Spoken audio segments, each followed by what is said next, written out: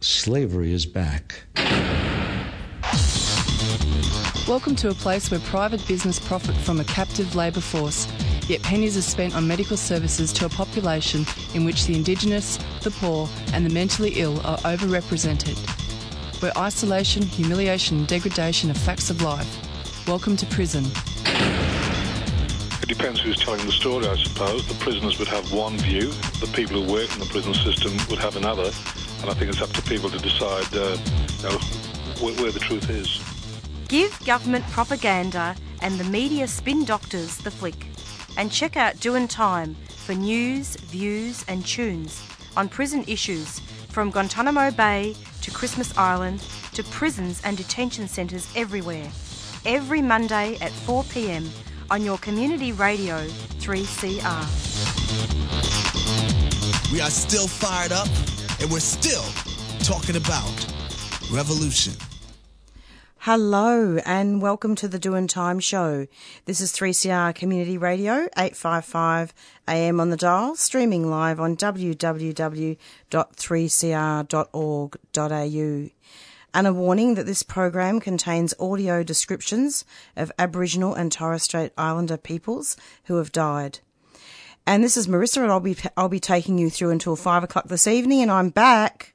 I'm back after a long summer break, raring to go. There are many, many things that have happened.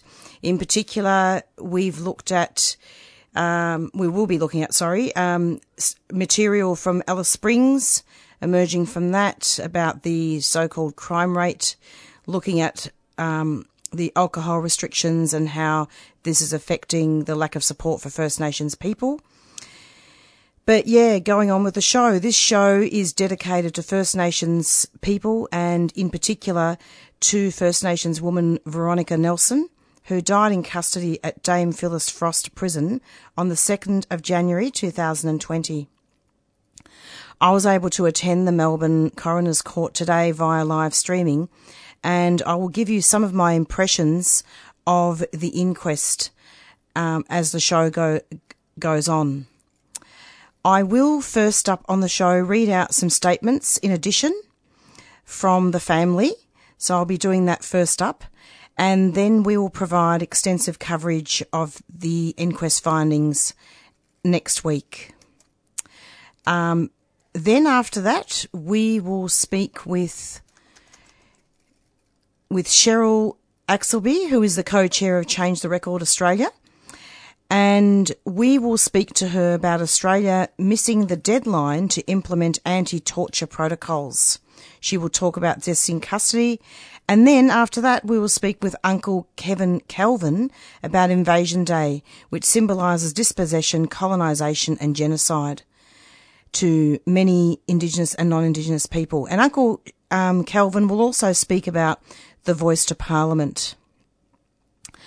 So pretty soon I'll be reading out the statements from the family of Veronica Nelson, and suffice it to say that it was a very, very harrowing inquest, and indeed the findings of Veronica's inquest in summary were handed down today with Coroner Simon McGregor at the Melbourne Coroner's Court.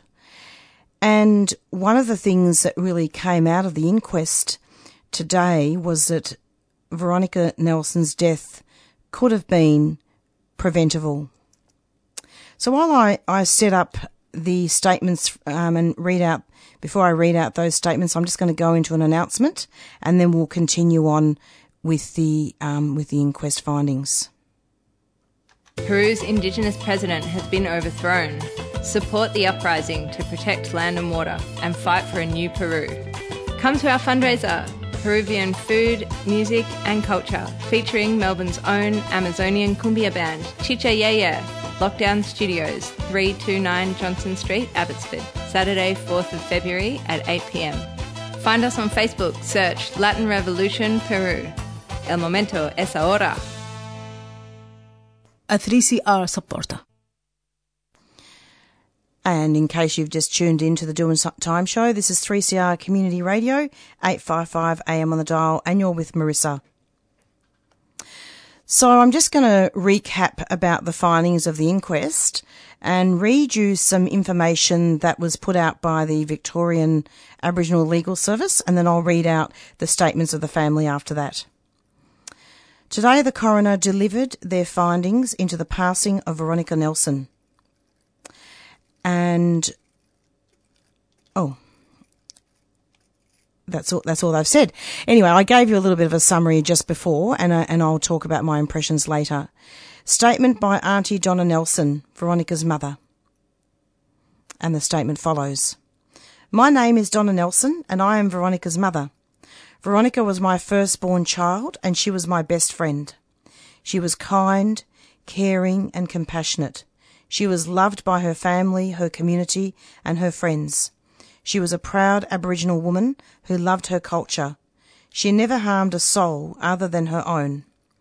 Veronica did not deserve to die in such a cruel, heartless, and painful way. I chose for a long time not to hear or watch the tapes of her final moments, but I finally watched them during this inquest. It ruined me and has changed me forever. My daughter's pleas for help haunt me every night, and I can't stop hearing her voice. To the lawmakers, I want you to sit and listen to Veronica's final hours.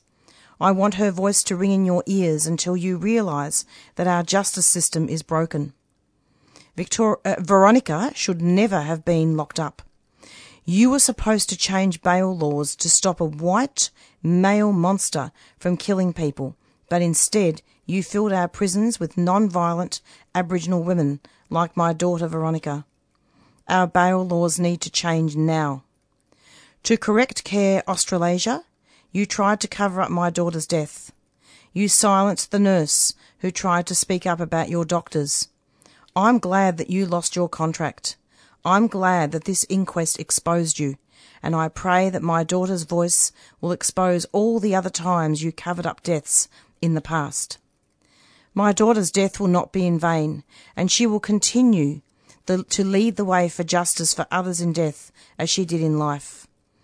To the Department of Justice, you were supposed to review the doctors and nurses and tell the coroner what went wrong. Instead, you listened to my daughter's pleas for help and saw no wrongdoing. You too were exposed. You showed the world that your supposed independent reviews are self-serving and can never be trusted, that you too are a part of this broken system, and you too need to be held to account and change. This inquest showed that Veronica was failed at every level of the justice system. From the moment she came into contact with police on 30th December 2019. When she travelled on the tram that Monday afternoon, the police saw an Aboriginal woman and beelined for her. It was this profiling that led to her horrific death, where her final words at 4 a.m. were calling out for someone to help her. She called out for her deceased father. That's how much pain she was in. The response from the prison guard was to tell her to stop screaming as she was disturbing the other prisoners. As her mother, this will haunt me until the day I die. I hope it haunts all of you who didn't help my daughter when she needed you the most. The system continued to fail her after her death too. The prison, Dame Phyllis Frost Centre, Department of Justice, Justice Health, all said that my Veronica's death didn't need an inquest, that there was nothing to see here, business as usual. You patted each other on the back for a job well done in your debrief. Aboriginal women being incarcerated and dying in custody is so normalised that there would be no inquest if it weren't for the bravery and care of Coroner's Court, who saw that Veronica's death wasn't right. To Coroner Simon McGregor, I thank you for listening to my POCM. I thank you and your team for your bravery.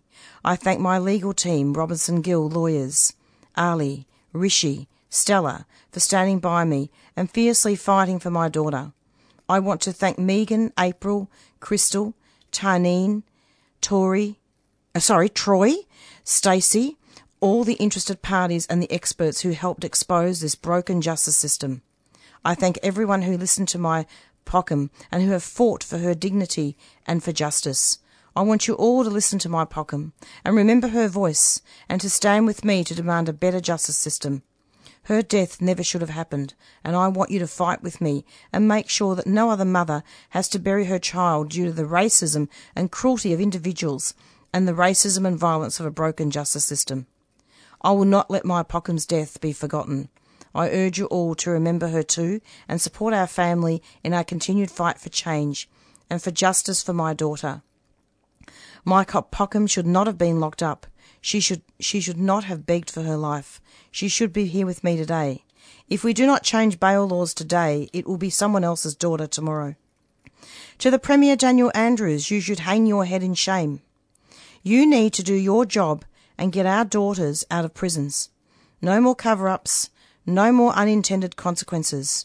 It's time to save our daughters. It's time to change the law. It's time for Poccum's Law. Auntie Donna Nelson. Statement by Uncle Percy Lovett, Veronica's partner. Veronica was the love of my life. We were together for more than 20 years, and we did everything together. She was a kind and loving girl who would always help people, no matter who they were. She taught me everything I know about Aboriginal culture. I came to court every day, and now I know how Veronica died, how she died in pain, begging for help. Every night, as soon as I shut my eyes, I can hear her crying out, "Daddy, Daddy, Daddy." She's really hurting. I know every bit of pain she was feeling. When you've been with a person that long, you know how they bear pain. The prison guards, doctors and nurses, and all the people in charge neglected her and let her die. They were cruel and racist. They lied to her, laughed at her, and told her to stop asking for help, all while she was dying. They treated her like she wasn't human. The other women in prison were the only ones who tried to help. Veronica shouldn't have died. All she needed was to go to hospital. If she was at home, I would have taken her. Then she would be alive today. We would still be together. Veronica should never have been in jail in the first place. The police officer who arrested her was off duty.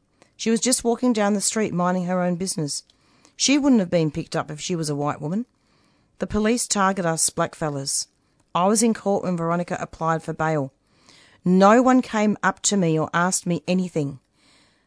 The lawyer, Tas Antos, who was meant to be representing Veronica, didn't do his job. The magistrate had made up her mind before Veronica started speaking. No one listened to Veronica. After she died, Correct Care and the government tried to sweep her death under the rug. They didn't do proper reviews. They lied in their reviews. They said that they had done a good job, even though they had all the evidence and all the tapes. Both Correct Care and the government tried to stop us getting information about Veronica's death. We had to fight them for information. I thank Nurse Stephanie Hills for coming forward and telling the truth about what happened to Veronica. I know she tried to help Veronica. Thank you to Coroner McGregor and counsel assisting for properly investigating what happened to Veronica. Thank you for treating Veronica with dignity, for listening to her, and for telling the truth about what happened. Now it is up to the government and people in charge to listen. They need to make sure what happened to Veronica never happens again. The organisations and people responsible for Veronica's death need to be held accountable. Us blackfellas are held accountable when we do something wrong, so they have to be held accountable. The prison officers, especially Tracy Brown, doctors and nurses, especially Dr. Sean Runacris and Nurse Athena George, who ignored Victoria, should not be able to work in a prison again. The police officer who arrested Veronica should be investigated. The barrister Tas Antos, who didn't do his job, shouldn't be able to represent anyone again. Correct Care Australasia should be prosecuted for their role in Veronica's death and for covering up her death. The people in the government who said nothing was done wrong need to be held to account. Corrections Victoria need to take responsibility for not caring for Veronica and for all the prison officers who neglected Veronica. The government needs to make big changes to stop this from happening again. The government needs to fix prison health care. These companies who just want to make profits off us shouldn't be involved in health care in prisons. Blackfellas should be able to get health care from the Aboriginal health services. They should have the same doctors and nurses as in the community. The bail laws have got to be changed. They just have to. Veronica shouldn't have been in jail. She should have got bail. No one should be in prison for shoplifting. The government needs to properly investigate deaths in custody and not let anyone sweep them under the rug again. They need to listen to families and stop ignoring us. Any changes to laws should be called Pockham's Law, the nickname for Veronica by her mother, Auntie Donna. I want everyone to remember what happened to Veronica. The Premier, every government minister, every head of a prison, every prison guard, every doctor and nurse in prison, every police officer, every lawyer and every magistrate. They have to see what happened to Veronica and to change. No one should have to die in prison. No one should die in pain. No one should die alone in a prison cell. Thank you to all the people who have supported us. To Troy and the Koori team at the court, the women at the Coroner's Court, the Digimie Foundation, all the people who donated food and all the people who came to court to support us. I especially want to thank Nari McGregor, mine and Veronica's old friend, who came to court with her children every day. I mostly want to thank my lawyers at Vals, Sarah and the team, and my counsel, Andrew and Steph, for the amazing job they've done fighting for justice for Veronica. And that's actually two statements that I read out, and I actually found these statements on the Victorian Aboriginal Legal Service website just before my show, and I'm really happy that I was able to read those out. So really, just quickly before we go on to Cheryl from Change the Record to speak about torture, one of the things that I wanted to say is that what happened to Veronica and the coroner actually, Simon McGregor, actually included this in the handing down of his findings, is actually against the Charter for Victorian Charter of Human Rights, quite a few sections, liberty and also the right to life. So I'm just going to go into a quick announcement, and we'll be going on straight to Cheryl from Change the Record.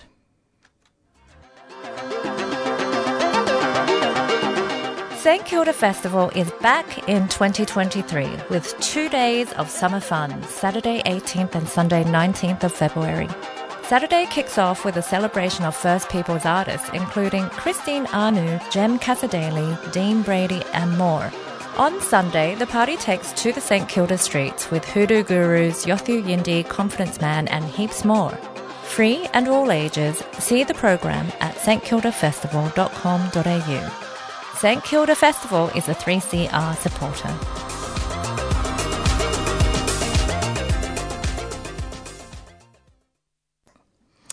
And you're back with a Doing Time show, and I'm sure that would have brought up a lot of issues in regards to what's happened with Veronica Nelson, to which this show is dedicated. Next up on the show, we're going to be speaking with Cheryl Axelby from Change the Record, and we're going to be speaking with her right now. Hello, Cheryl. Welcome. Hello. Lovely to have you. Sorry if we're a couple of minutes late. I really had to read out those statements by the family. Well, they're very important statements, and my heart goes out to the family. And for once, I'm going to congratulate the coroner for actually taking a stand, which we don't get too often in this country. Cheryl, it's very true. They really, he really took a stand and talked a lot about drug stigma, like the way that women, Aboriginal women in particular, and all women are stigmatised in prison for withdrawing from heroin. Yep. Let's talk more about this briefly later on in our interview. But welcome, Cheryl. Can you just introduce yourself with your full name and what land you're from? Yeah. So Cheryl Axelby. I'm from South Australia. I'm a Narungga woman, and my mum come from the Yorke Peninsula in South Australia. Beautiful. Now, it's lovely to have you on. I think we had you on a couple of years ago, actually, in regards to other matters about deaths in custody. But I wanted to really talk about one of the latest media releases, and I believe you actually were quoted in there as well. Australia to miss deadline to implement anti-torture protocols.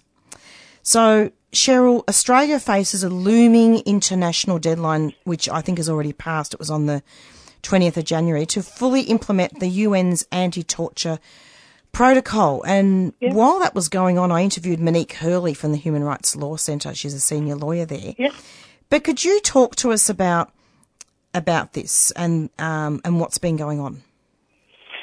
Well, what's been going on is, and this started way back when I was chair of National Aboriginal Torres Strait Islander Legal Services as well, pushing for Australia at the time to ratify the optional protocol to the Convention Against Torture. And what has transpired is, of course, that they made a commitment to do so, and here we are 5 years later, and the deadline has been missed. And also, I think it's also important to point out that, it's been over 30 years since the Royal Commission into Aboriginal death in custody of our mob. And, a recent Human Rights World Watch report highlighted that First Nations people continue to be overrepresented in the criminal legal system.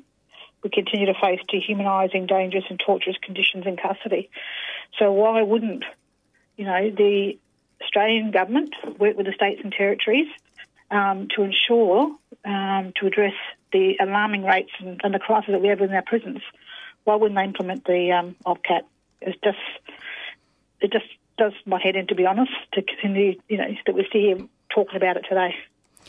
Me too. I just don't understand, Cheryl. What is it? Cover up or what? What's going on? I think implementing OPCAT is to ensure there's true independent oversight and accountability of police and prisons. And it's a critical step. It's independent. It's supposed to be independent towards the end of, the discriminatory laws, policies and practices that cause our people to die behind bars. And also last year, the UN Subcommittee on the Prevention of Torture had to suspend their visit due to the lack of cooperation from authorities in Queensland and New South Wales, who would not really allow them access, freely, independent access into their prison systems. And, it does raise the question, if there is not allowing such a body to come in and walk in and to be able to take an immediate, visit, it does raise causes of concerns as to why they are refusing this.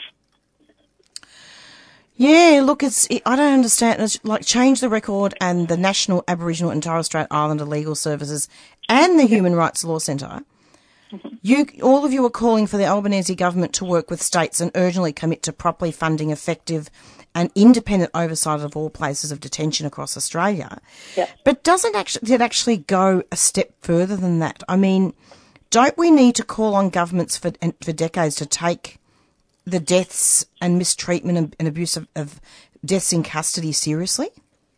Look, we've got plenty of evidence. We've had evidence for decades upon decades. We've had a number of reports that have been released, only in the last 5 or so years. We've had the Royal Commission in Northern Territory looking into the terrible treatment of, young children locked up in detention over there. We've got issues in concerns in WA, some in Queensland, like just about every state and territory, where the treatment of young children and adults is breaches basic human rights law and principles. And we still have not had any government, although we had the Royal Commission into the Northern Territory and there were some commitments to shut down Dondale, but then we've seen them renege on that. And now what we're seeing is, again, investment funding going into building and strengthening prisons rather than actually looking at early intervention prevention opportunities that could be happening and driven by our people and delivering programs which we know could work. Because obviously these programs, run by governments are not working. So it's been over 30 years since the Royal Commission into Aboriginal deaths in custody and mass incarceration of Aboriginal people. Yeah. And yet the optional protocol to the Convention Against Torture are still not doing anything.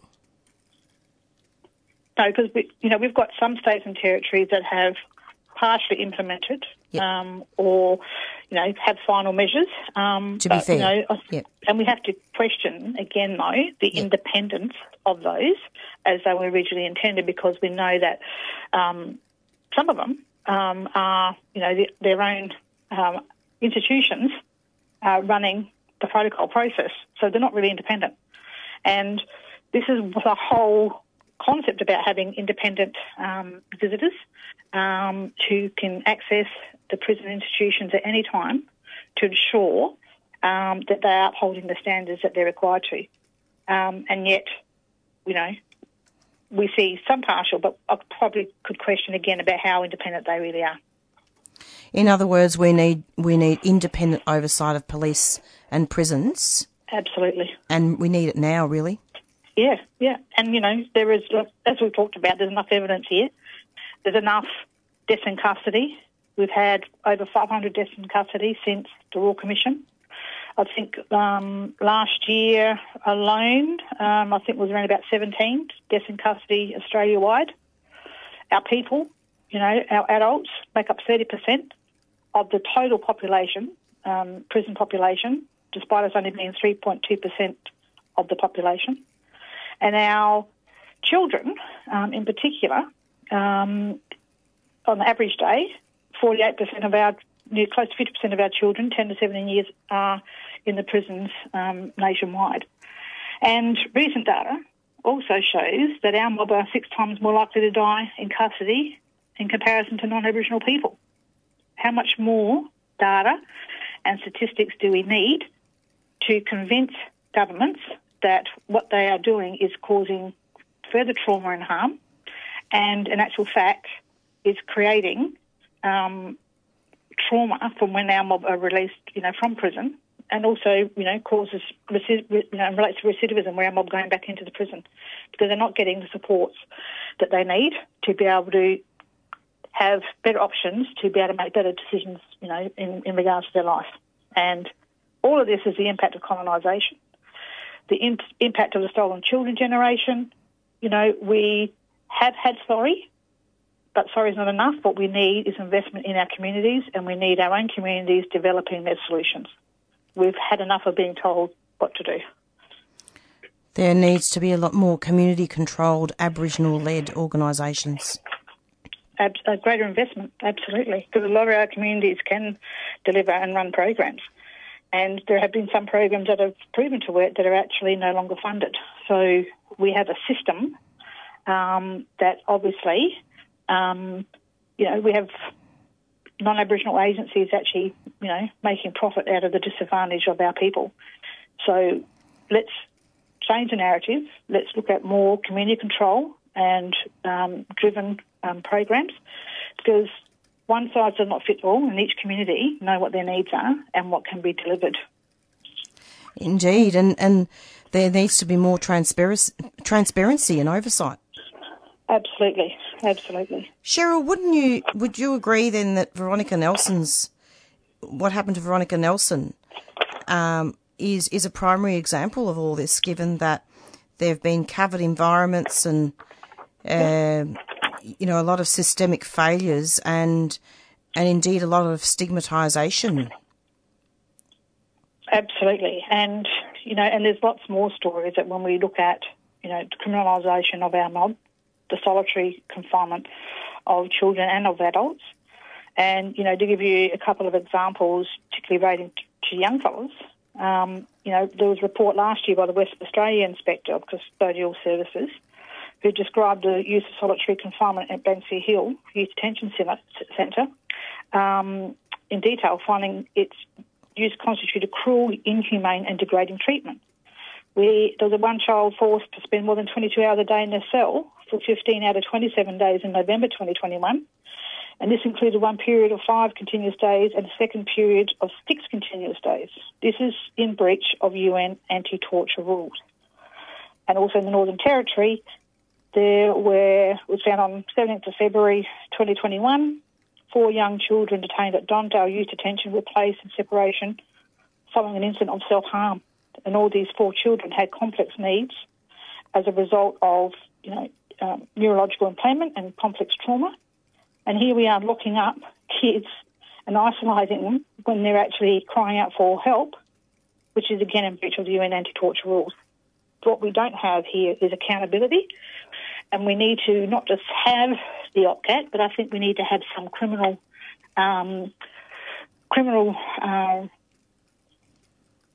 recall, because a lot of the states and territories, institutions and, people that work in them are actually protected.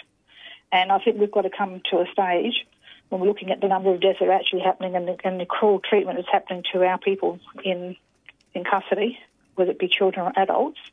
The time has come where we need to start looking at, well, what else needs to happen? We have, legislation about when our mob, or any person out there in the Australian society commits an offence, we need to start looking at within institutions.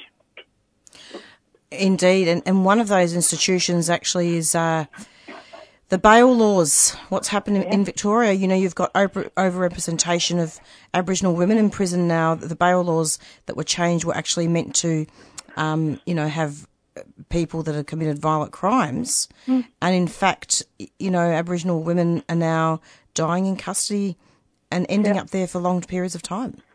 Yeah. And this tough on crime approach that we have in this country, I call it the rack 'em, pack 'em, stack 'em sort of mentality that we have when, an offence is committed, and the community, of course, have every right to be upset and want to see change.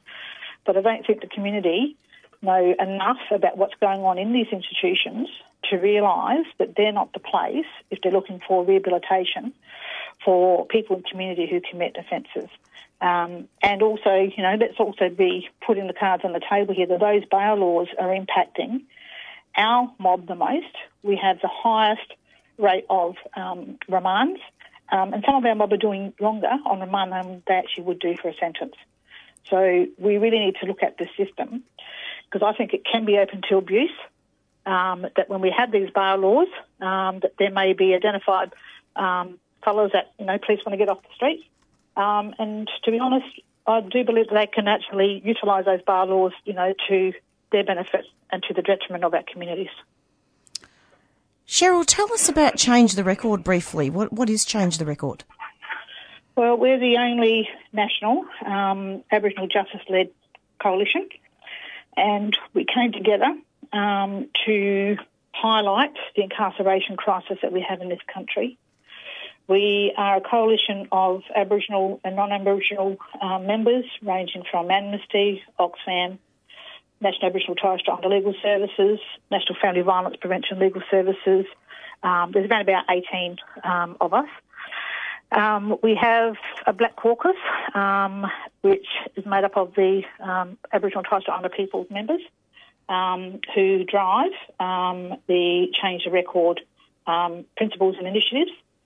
We also have a Blueprint for Change, which we've shared with government, and we go out and we lobby on things such as the bail laws, such as OPCAT. One of the big things that we've been challenging or raising and campaigning for is to raise the age of criminal responsibility from 10 years of age to 14 years of age, in line with UN Convention of the Rights of the Child, because, again, 60 to 70% of our kids in the 10 to 14 year of age make up kids nationally that are locked up.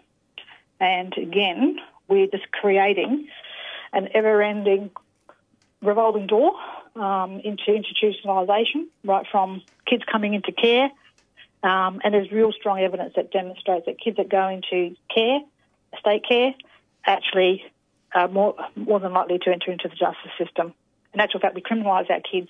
Some of our kids become criminalised because they're in that child protection system, and they're criminalised because they may have, damaged property or because of their trauma and because they've been removed from families, and they're criminalised for that. And that's how usually a lot of our kids will enter the system. Cheryl, it's been really lovely to have you on the show, and I'm just really glad that we were able to cover a wide range of topics in regards to this. So I better go in a sec because we've got Uncle Calvin coming on soon. But I felt like I needed to really give you an extended interview just finally, how can we all help with all this? Well, what we have on our Change the Record website, mob can actually sign up to support the campaign. We also, ask you to contact your local pollies and let them know that you would like them to raise the age of criminal responsibility. We've had the Attorney Generals, again, all the Attorney Generals across the country looking at this for about 3-4 years, and we still have not had any implementation other than Northern Territory, who will only raise the age to 12 and yet to do so. And ACT has made a commitment to 14, but we've not seen that yet. So what we need is some, champions out there. We need some politicians to also champion the cause, because they also know that by raising the age and looking at alternatives, that hopefully we can break that intergenerational cycle of incarceration, for our future generations. Cheryl, great to have you, and I'm hoping we can have you back more often. No worries. Thanks so much. Okay, take care. Take care. Bye-bye. Bye. And that was Cheryl from Change the Record, speaking about a media release that was put out by the Human Rights Law Centre in regards to implementing anti-torture protocols and deaths in custody. And we'll be giving you more coverage on that from the Human Rights Law Centre sometime next week.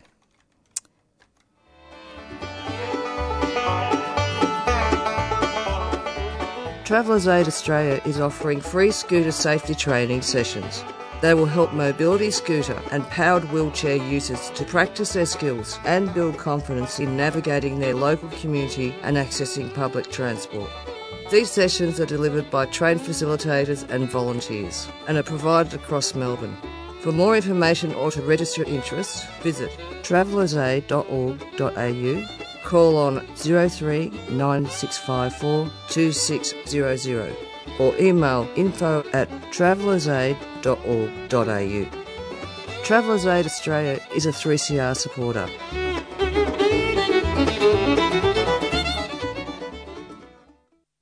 And you're back with the Doing Time show. And last but not least, I want to welcome Uncle Kelvin to the show. Hello, Uncle.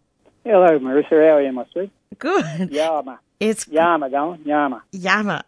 It's great to have you. Thank you so much. And what's that mean?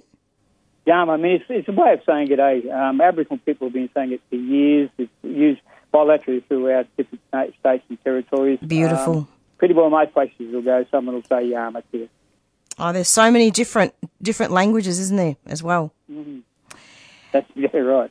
Now, Uncle, I was wondering if you could tell us what land you're from. Okay, well, that's how I like to start any sort of dialogue. Is to first of all acknowledge the country that I'm in. If we're all together in one place, I do a welcome the country, but because we're all from different aspects of the nation throughout Australia at the moment in different places, I'd like to say acknowledgement in regards to where I'm from, which is the Gamilaroi people of the Gamilaroi Nation, which is northwest New South Wales. So if you look at it on a land mass, it takes up roughly around about 300 or 400 kilometres in one direction, and then probably maybe almost 500 in the other direction. So east, west, north, south, we've got about 400 and then about 500 in the opposite direction. It's a very big landmass, the Gamilaroi Nation. Wiradjuri people is a little bit bigger, and there's a few other ones out there in the Central Desert. But as far as landmass is concerned, the Gamilaroi Nation is a really big one. Oh, wow. Okay. Well, Uncle, we've had a couple of conversations off air, haven't we? In regards to Invasion Day, and we've recently had Invasion Day on the 26th of January. But can you share with us what your views are and your feelings about it all, and including the Voice to Parliament? I don't know what's happened, but I think your phone might be breaking out a little bit. Oh, can you hear me now? That's better. Yeah, thank you. All right. No worries. Okay, well, listen, first of all, I want to say this to our listening audience out there at the moment. The opinions I put forward here are my own, and even though I do belong to quite a number of bodies and entities throughout the state of New South Wales and even other elements of Australia, the opinions that I'm voicing today are my own. Okay, so we must be aware of that. Okay, let's have a look at the Invasion Day, or for Australia Day as it's also known. There have been two camps mainly in regards to Invasion Day. One, that is that the country never gave up its sovereignty, and that because of the fact that it was stolen from land as far as their First Nations people are concerned, and they've always seemed to think that that's the way it has to be, and as such, such days as Australia Day is not to be looked at as a time of celebration, but commiseration and commemoration, because of the fact that, by and large, a lot of Aboriginal people or First Nations people don't celebrate it. And they think of it as being a day where people who celebrate it are being guilty of turning their back on the fact that this country was never ceded, that the sovereignty was never given. So we have those sort of attitudes. And there are other people who are saying, look, all of these issues that happened, happened more than 200 and something years ago, and therefore we've all moved ahead in time and we're in this space today. And perhaps we could look at it as being a time for, let's have a way of celebrating the day without being forgetting the past and so forth.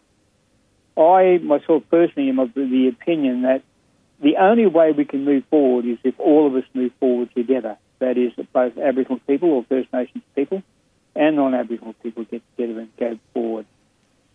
Now, on Australia Day, Invasion Day, I did 2 welcomes to country. One was in my own town of Inverell, where I live and where I'm speaking to you from now, and the other one was a little town just about 26 k's out, which was called Tinga.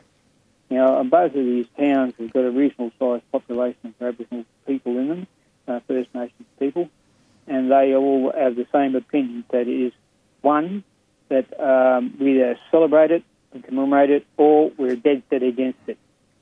I'd like to see Aboriginal people or First Nations people and non-Aboriginal people get together as one and say, let's do both things, celebrate and commemorate, okay? Rather than breaking it down as to, the worst of all evils or the best of all things. If you try and come from the point of view to say, if we want to live in the past and we stay there, then we're never going to move forward. And other people are saying, but if we don't recognise all those things that happened many years ago, we can never move forward, because those things that have happened in the past, will we return there and say, people were guilty of certain atrocities, and we'll come to that in a minute, in regards to taking over the nation, which is today known as Australia. There are elements that will show that sit on the fence, and they say, well, it's neither one nor the other. The best thing I can say here is, if you want to get somewhere in the world, you can't do it by yourself. You're going to need to have the assistance of others. Everyone's got to move forward together, not separately. That's true. We need to be united, and I think a lot of the time, Uncle, what I've really seen with a lot of non-Indigenous people is that they say, things aren't happening now, but they are. I mean, looking at the Bringing Them Home report and all the genocide that's happening now, currently, with the child protection system, for example, a new stolen generation. Yeah, well, a lot of issues are occurring within systematic processes of government, both local, regional, state, and also federal, state, territory, and federal. One of them is that they said, incarceration rates would go down. It's actually gone the opposite way, and the First Nations people are now probably the most incarcerated of all of the nations within Australia, whether they be Middle Eastern background, whether they be Asiatic, or whether they be European. If you go and look in the penal systems at the moment with the correction services, you will come across about 5 or 6 Aboriginal people in any given group before you'll come across anyone else from any other sort of racial background. Then you also have to look at the rate of taking children away from their culture, from their people, and that's also increased as well. They said, the stolen generations, we won't do that anymore, they said. We will stop it. And yet the rate for Aboriginal children being taken away from their family, from their country, from their culture, has also increased. And they said, we're doing it for your own good. And I said, well, you may be, but you're doing it the wrong way. And all of the stuff that needs to be talked about here is to say, if you're going to try and help us, talk to us first, and then we can work out a plan. The other side of the coin is that if you don't talk to us, we're doomed to failure, because you're just going to repeat everything you've always done before. Now, the other thing is, if you look at the rate of health and education in our society at the moment, that's getting marginally better, but not to the rate that it really should be. We can do much better with education. We can do much better with health. But we have been moving forward, and which is good, but we need to do more in those spaces. What do you think about the voice to Parliament moving forward? Okay, now here's where it gets a little bit dicey, because there are people out there who are so ardent to say, we want this thing, and we will do anything in our power to make this thing happen, that this voice to Parliament will occur regardless of whether it's going to be a benefit or not. We want it to be there. And there are other people saying, we don't need it. We've already had a type of voice to Parliament there in existence already. And they say all we're doing is just reinventing an old wheel and pushing it out as a new wheel and see if it works. Now, my attitude is this. Yes, I would like to see a constantly enshrined voice to Parliament, but it has to be on the terms of Aboriginal Australians. And it has to be all of us. Currently, all of these think tanks that are going around and talking to people, one, they're only talking to specific groups of people, not a wider group or a wider selection within the community, both Aboriginal and non-Aboriginal. And I'll come to the non-Aboriginal bit in a sec. And the other side of the coin here is you have these people out there to say, we want to make sure that there is no vestige of an element that Aboriginal people then will start to make claims that they'll start to do things and turn the country into a black space instead of the space that currently exists, which is a polyglot of both black, white and Australoid, Euraloid, Asiatic people and all of those sorts of backgrounds. But the thing is, we've got to all get along. You know, the other side of the coin that I've spoken to many people about, both black and white, is this. We have to talk to everyone.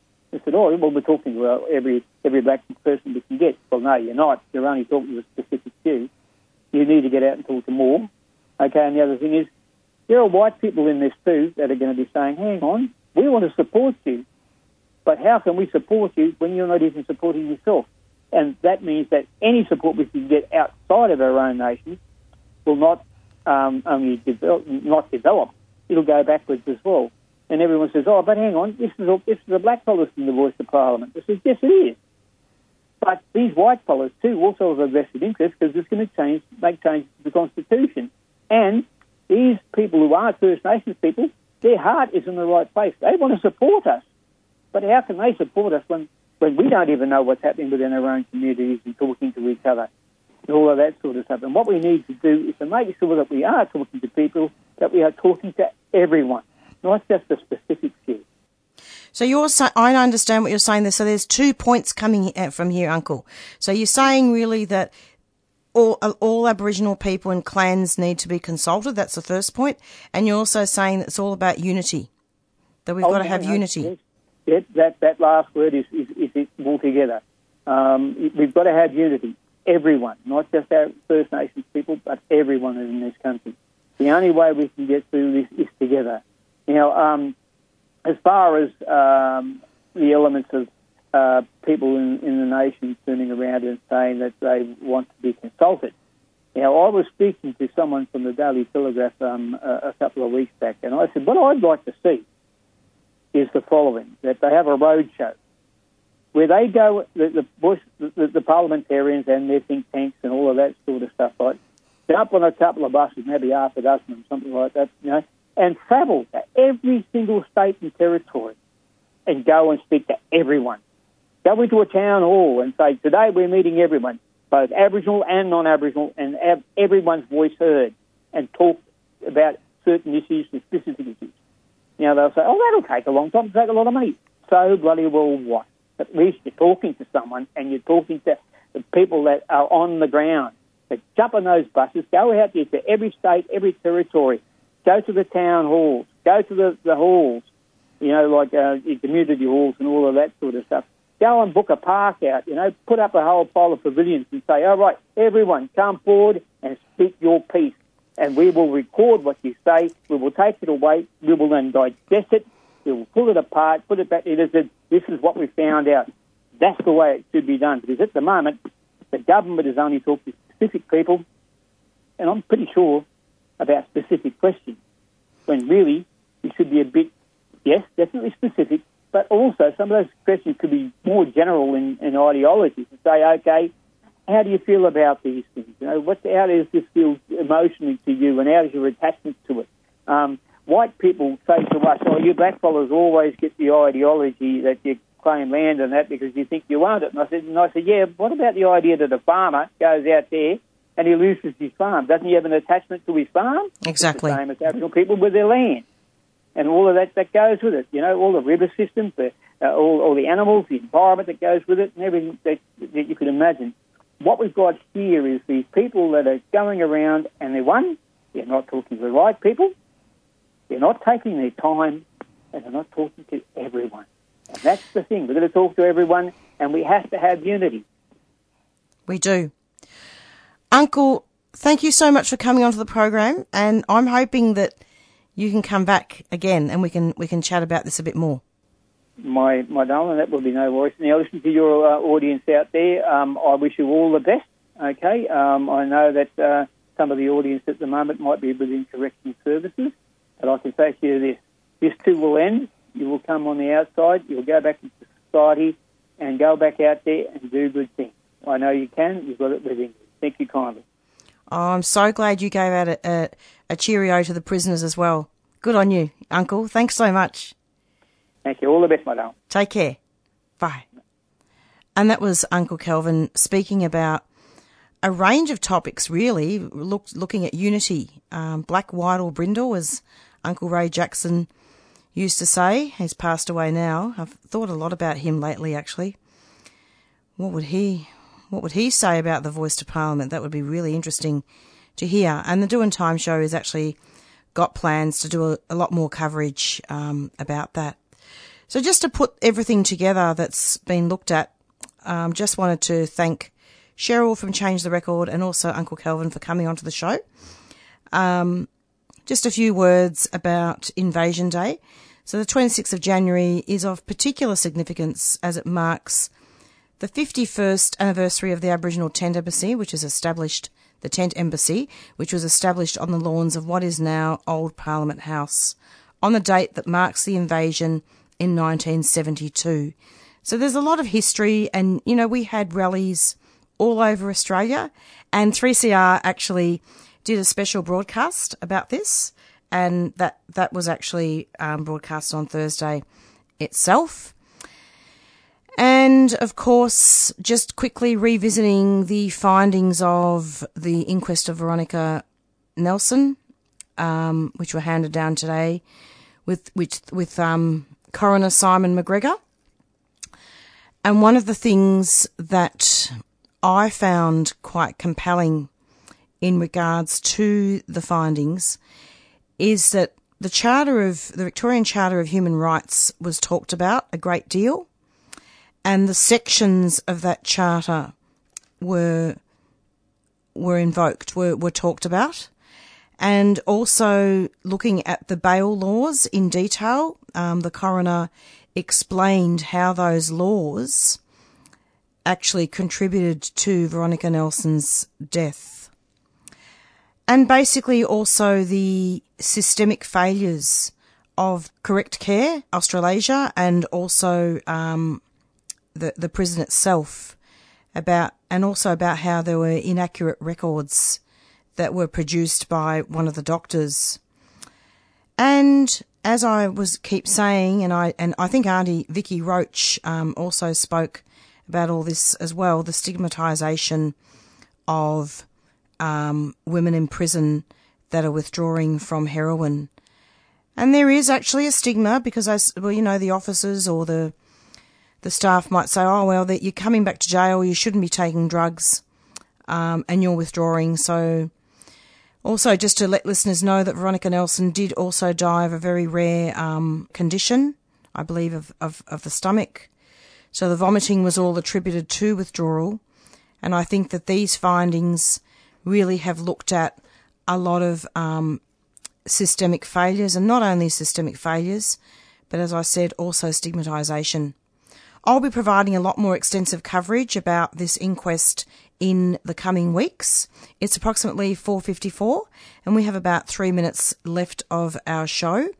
And thank you to our guests for coming on, and we're going to be going out pretty soon with our theme song, Black Fella, White Fella by the Rumpy Band. We've got Climate Action coming up next. About a minute left and I'm out of here. And stay tuned every Monday from 4 till 5 for the Doin' Time show. And it's goodbye from Marissa. Take care of each other. Third time lucky. Bye. You've been listening to a 3CR podcast produced in the studios of independent community radio station 3CR in Melbourne, Australia. For more information, go to allthews.3cr.org.au. Black fella, white fella, it doesn't matter what you color, as long as you a true fella, as long as you a real fella.